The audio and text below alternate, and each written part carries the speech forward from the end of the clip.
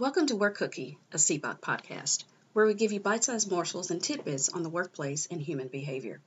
You can join us at cboc.com. That's SEBOC.com to engage with our community, gain a sense of belonging, access our other media, and get rapid advice from experts. My name is Dr. Jacqueline Miner, founder of Miner Consulting Group. Today's podcast is sponsored by the Emma Foundation. That's EMA. Today's topic is managing grief during COVID-19. COVID-19 has affected people around the globe in various ways. Some have lost jobs due to businesses being shuttered during the COVID-19 pandemic. Some parents have worked remote while teaching their children due to stay-at-home orders and school closures. Others have suffered health challenges or lost loved ones due to complications of COVID-19. The world is having to adapt to a new normal. So many people have been affected by COVID-19 in some form or fashion and may not know how to cope with these devastating challenges or losses. COVID-19 is not a respecter of person or thing. My family and friends have been greatly impacted by COVID. I have family members who have lost their sources of income temporarily and permanently, family and friends who have contracted and recovered from the virus, friends whose parent or parents have died, and I lost my uncle during the peak of the COVID-19 pandemic. I never realized how hard it would be for me to cope with losing my uncle.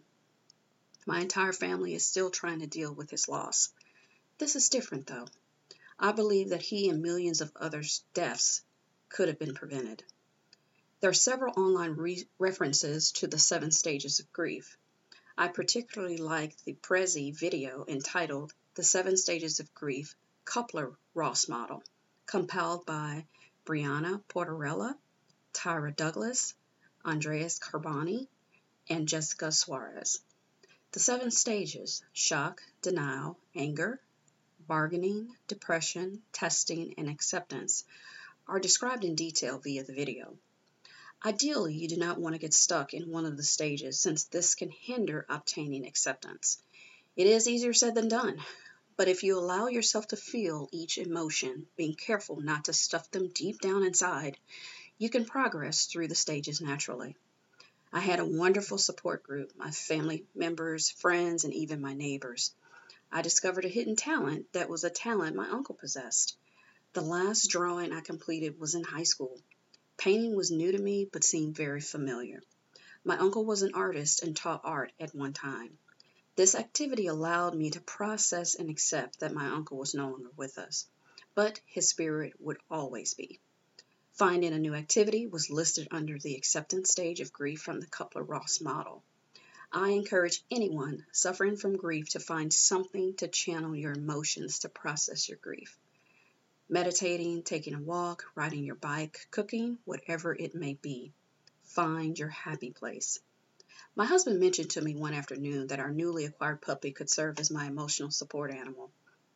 At first I thought he was joking, but later I found that hugging our puppy Nolan was the best thing I could have done to ease my way through the 7 stages of grief.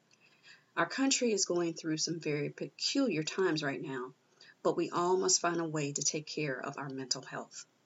Thank you for listening to this episode of Work Cookie, a CBOC podcast. Don't forget to join us at cboc.com. That's SEBOC.com to engage with our community, gain a sense of belonging, access other media, and get rapid advice from experts. This is Dr. Jacqueline Miner signing off.